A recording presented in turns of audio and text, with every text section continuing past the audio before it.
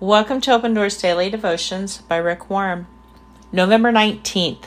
Resentment is a killjoy. Watch out that no bitterness takes root among you, for as it springs up, it causes deep trouble, hurting many in their spiritual lives. Hebrews 12. Nothing destroys a relationship faster than resentment. We hurt each other in relationships, sometimes intentionally and often unintentionally. Either way, the result is conflict and hurt feelings. It's a fact of life. What you do with that hurt determines whether you're joyful or miserable. You've probably heard someone say, "I just don't love him anymore.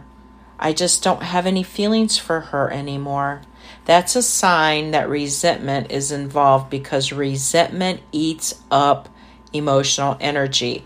You resent the fact that they hurt you, and eventually you have no emotional energy left and feel empty inside. Resentment says, "I won't forgive you."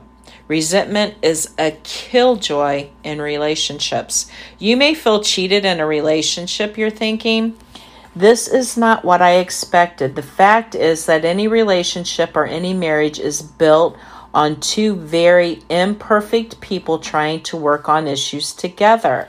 If you expect perfection and you don't work on your unrealistic expectations, you're going to lose your joy. If you hang on to resentment, it will always hurt you more than anyone else. Resentment is self-destructive and counterproductive. It doesn't just hurt your human relationships, it also infects your relationships with God.